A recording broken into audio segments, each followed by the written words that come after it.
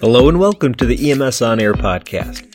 The mission of this podcast is to get the latest COVID-19 pandemic information out to first responders as efficiently, effectively, and clearly as possible. Today is June 1, 2020. I'm Jeff Lassers, and I'll be your host. After a week-long break, the EMS On Air podcast crew is back, and we're excited to be here. Today, Bonnie and I are joined once again by our friends Dr. McGraw and Dr. Faust to provide an update regarding the status of the pandemic and talk about how things are going for EMS and hospitals. Then we get into a discussion about the value of serology testing, as long as it's the right kind of serology testing. We also mention when you can get tested right here at the OCMCA this week, if you'd like. We finish off the podcast with an overview of multi-system inflammatory response syndrome in children, or MIS-C, and list recommendations for EMS providers. According to the CDC, MIS-C is a condition where different body parts can become inflamed, including the heart, lungs, kidneys, brain, skin, eyes, or gastrointestinal organs. We do not know yet what causes MIS-C. However, we know that many children with MIS-C had the virus that causes COVID-19, or had been around someone with COVID-19. MIS-C can be serious, even deadly. If MIS-C is suspected, EMS providers should strongly encourage immediate evaluation by an emergency physician at the closest hospital. Life-threatening complications can result in pediatrics and young adults, leading to heart failure, severe shock, and sudden death. On May 15, 2020, the OCMCA released EMS Advisory 053, which provides an overview of MIS-C, as well as guidance for EMS. That advisory, along with all other OCMCA EMS advisories, is available on the OCMCA EMS Protocols app and the Oakland County MedControl website, ocmca.org. If you are an EMS provider in Oakland County, I highly recommend that you download the Protocols app, which you can always download for free at the Apple App Store and Google Play. Please keep emailing your questions, comments, feedback, or ideas to qi@ocmca.org and visit ocmca.org/coronavirus for the latest information, protocols, podcast episodes, and other details. Follow us on Instagram at EMS On Air and wherever you get your podcasts. Please subscribe and leave a rating and a review. Enjoy the podcast. Well, good morning, everybody. How we doing? Good morning, Jeff. Good morning, Jeff. Well, Dr. McGraw, why don't you lead us off? Can you please provide us an update and describe the impact on EMS and hospitals over the last few weeks?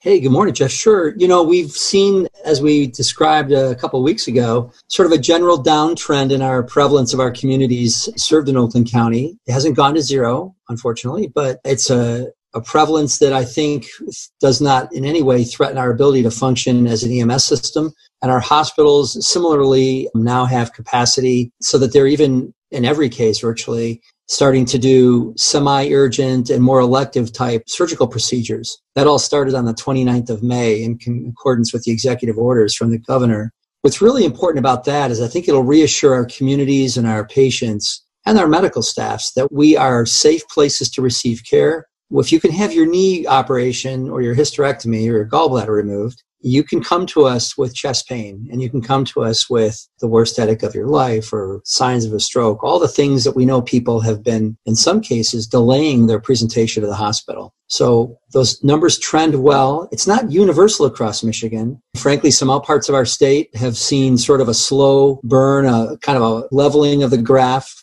not really a significant spike, but not a trend towards zero either. So it's going to be important to watch as our state starts to open up more and more that people's social distance and really wearing masks is so critically important.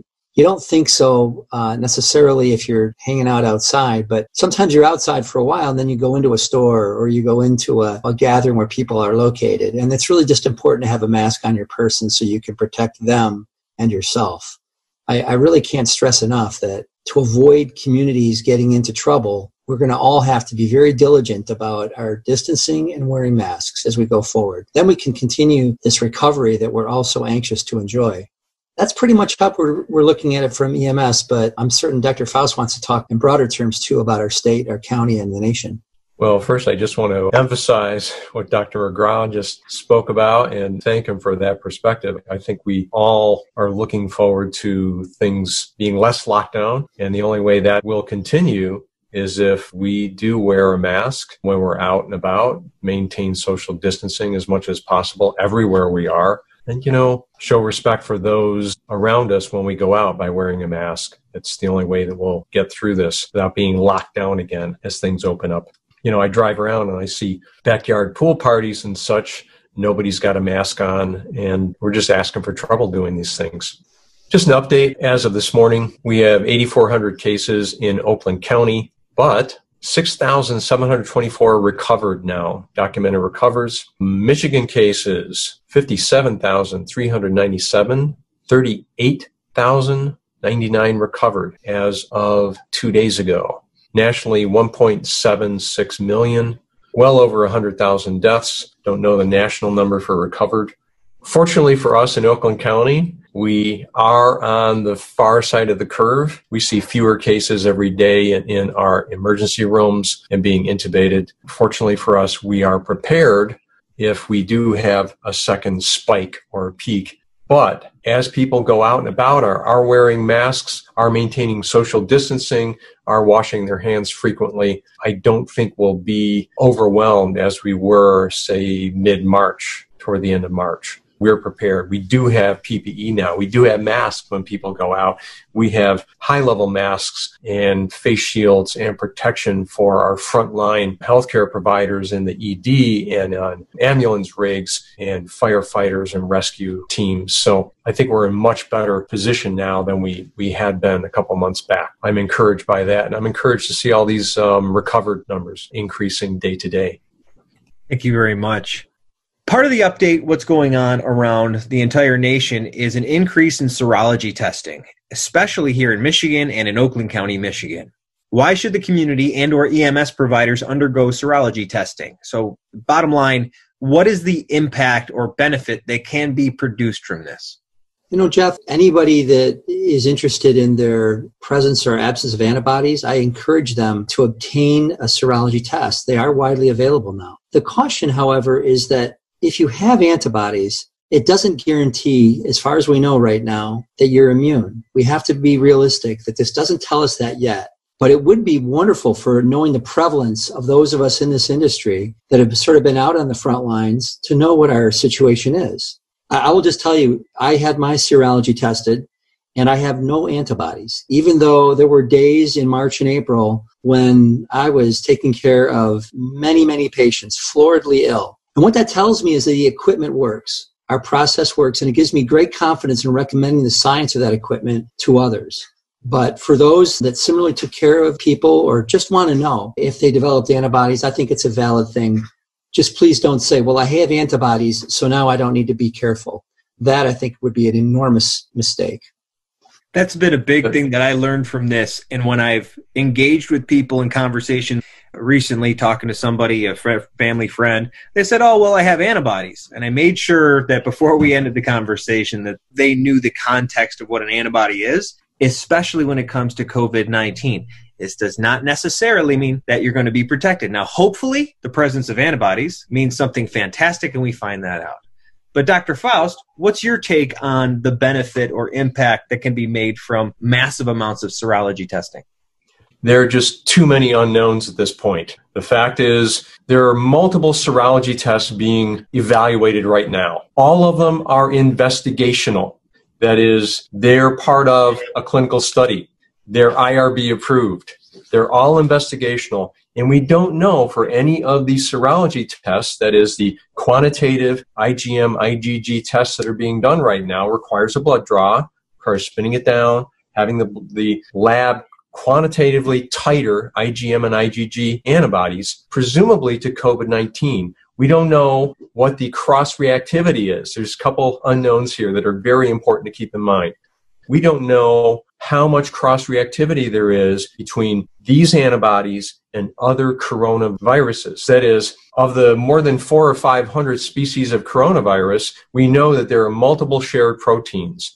We're not sure yet whether some of these proteins or some of these antibodies recognize surface proteins of the other coronaviruses that are out there in addition to COVID-19. The fact is, every single one of us, every single person listening, has been infected with other coronaviruses. The 4 most common coronaviruses are responsible for the common cold. We've all had a cold. We don't know yet whether these antibodies to COVID-19 also recognize those viruses. So the fact is, if you have antibody levels in one of these serology tests, we're not sure whether it's from being infected or exposed to COVID-19 or whether it's potentially another coronavirus. We don't know yet. Hopefully, it's specific to COVID-19. But again, we don't know that yet.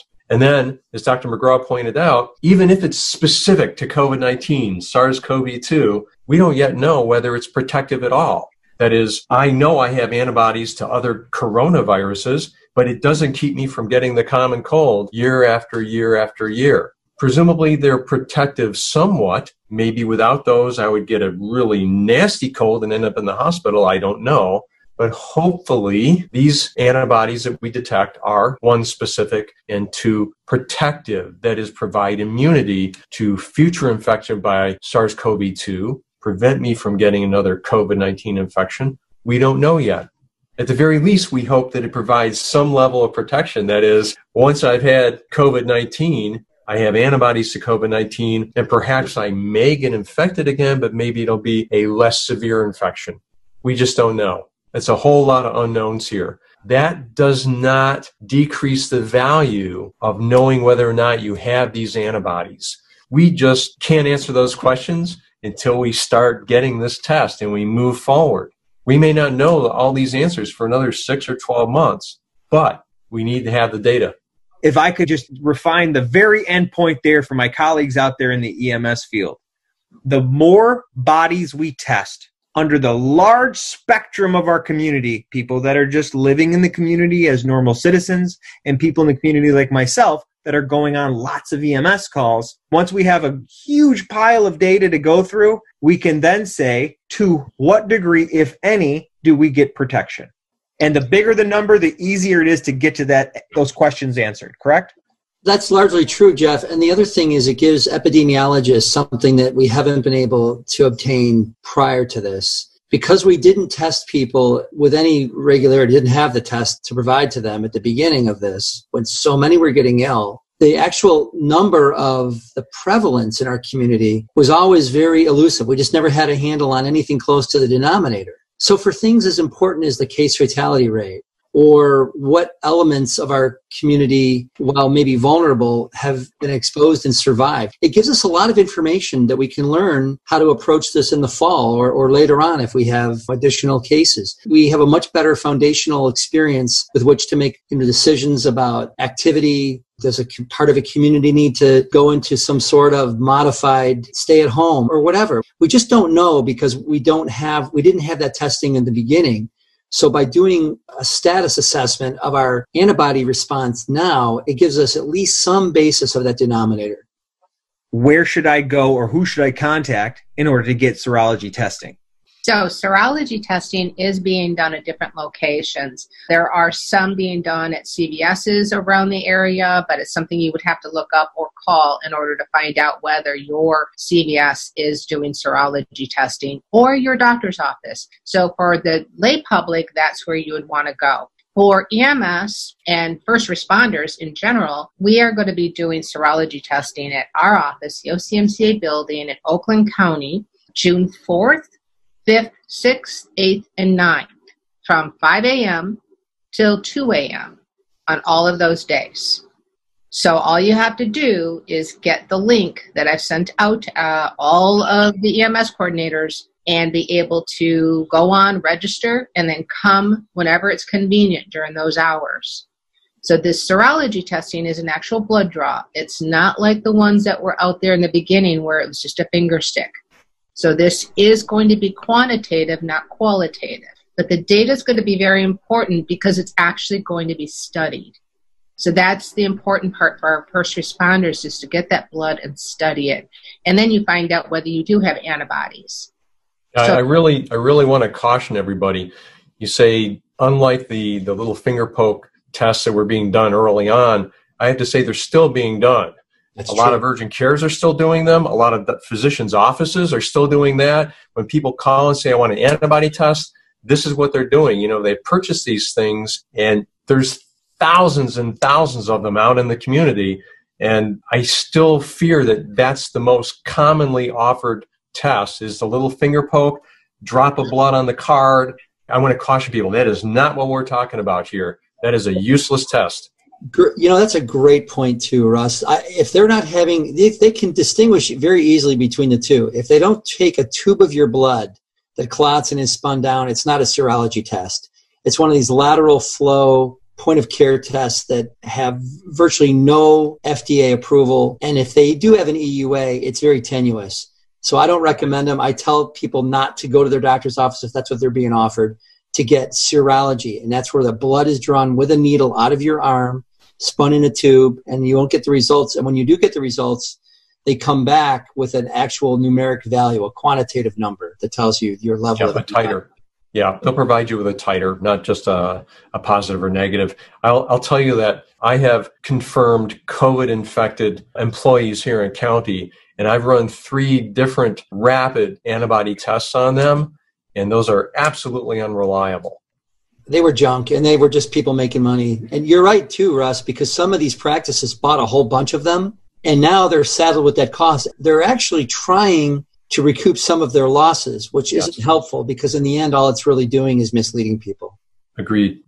More than 100 companies making those quick antibody tests. None of them are diagnostic, number one. None of them are FDA approved for routine clinical use. And the fact is, they're making false claims. That is, virtually all of them come with a pamphlet, or at least they're trying to sell you using a brochure that says they can diagnose COVID-19. They're not diagnostic for COVID-19.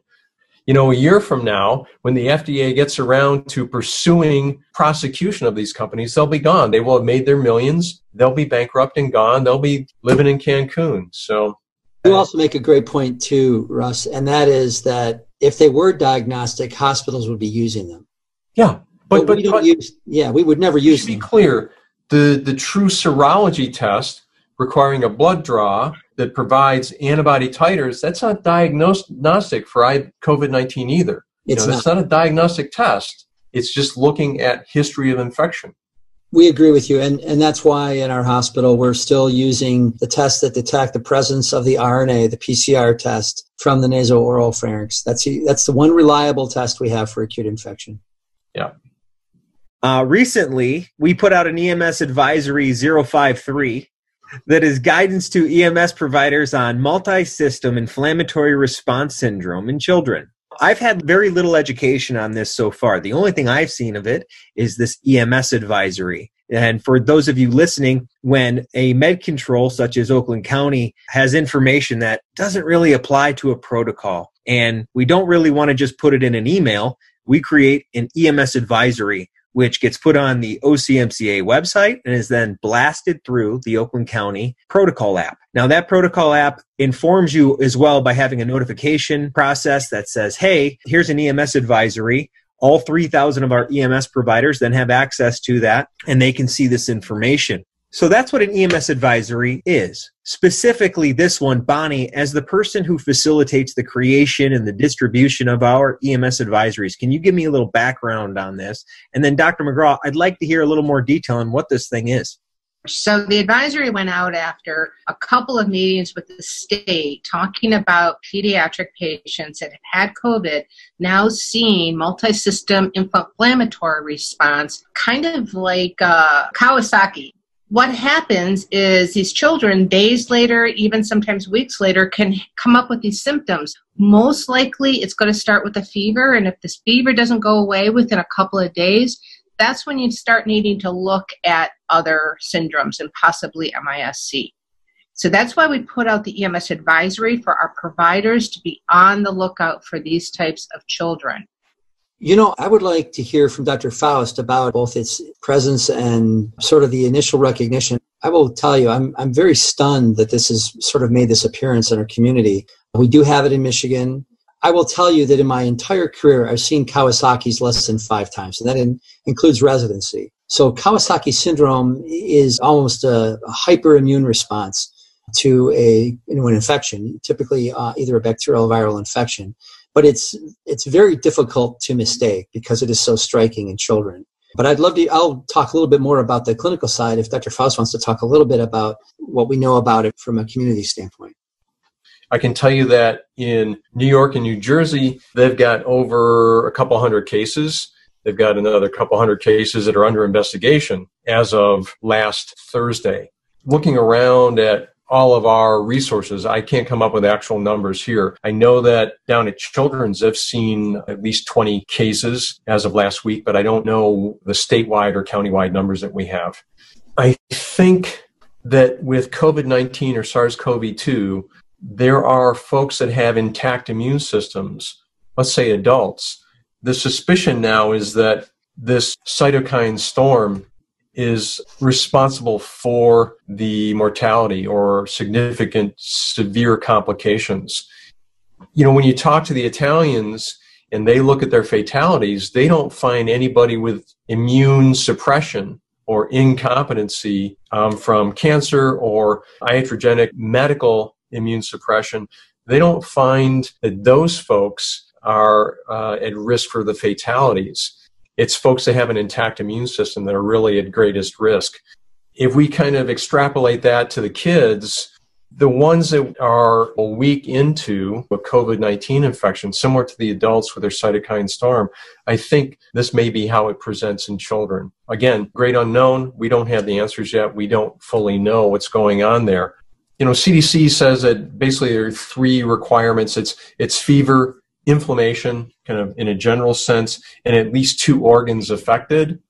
Despite being a pediatric specialty surgeon, I've only seen Kawasaki a few times, maybe 2 or 3 times in 20 or 30 years. For COVID, Kawasaki, I think kind of a diffuse or generalized inflammation can be manifest with bloodshot eyes, dry cracked lips, bright red tongue. These things are easily visible. Many have this rash, swelling of hands and feet, and extreme exhaustion. Very similar to the adults that have the more severe symptoms with COVID-19, extreme exhaustion. Right now, it is a reportable disease or a reportable syndrome in state. So I think we should begin to have numbers fairly soon, sometime this week. I think it is being found, especially in those communities that had large prevalence of COVID-19. I will tell you that children that present this way really need to be identified early. What we found is that the rapid administration of supportive care, like IV fluid for shock, anti-inflammatory steroids for the attenuation of their immune response and their inflammation, directly impacts their recovery from this. It needs to be identified early, and certainly our EMS providers can identify some of these findings. The bloodshot eyes and the bright tongue, the diffuse rash, and the sudden onset of fever, I think are some of the real stark things you see in Kawasaki's disease, or in this case, MIS-C. When we relay that to the emergency department as we arrive with these patients, we're putting the idea into the differential diagnosis, because a lot of physicians are just like Dr. Faust and I. We don't see a lot of Kawasaki's in general. So the human tendency is to not recognize something that is different from what you're typically encountering. And in this way, if you guys raise the possibility, it'll hopefully help us to identify it as rapidly as well, because these children, if supported, do well. If not supported, it can have devastating, even fatal outcomes. So certainly airway management, IV fluid for shock, and once they're suspected of it, administration of the appropriate medications to help attenuate the inflammation. We've mentioned Kawasaki a few times. So MIS-C is a COVID-19 based Kawasaki, essentially? I think the understanding is that from the pathology, it is very similar in its manifestations as kids that have traditionally been labeled Kawasaki's, but it's a widespread inflammation of the lining of the blood vessels, heart, and other organs. And the manifestation of that is these abnormal findings you see in the physical exam, as well as sometimes shock, respiratory failure, or both.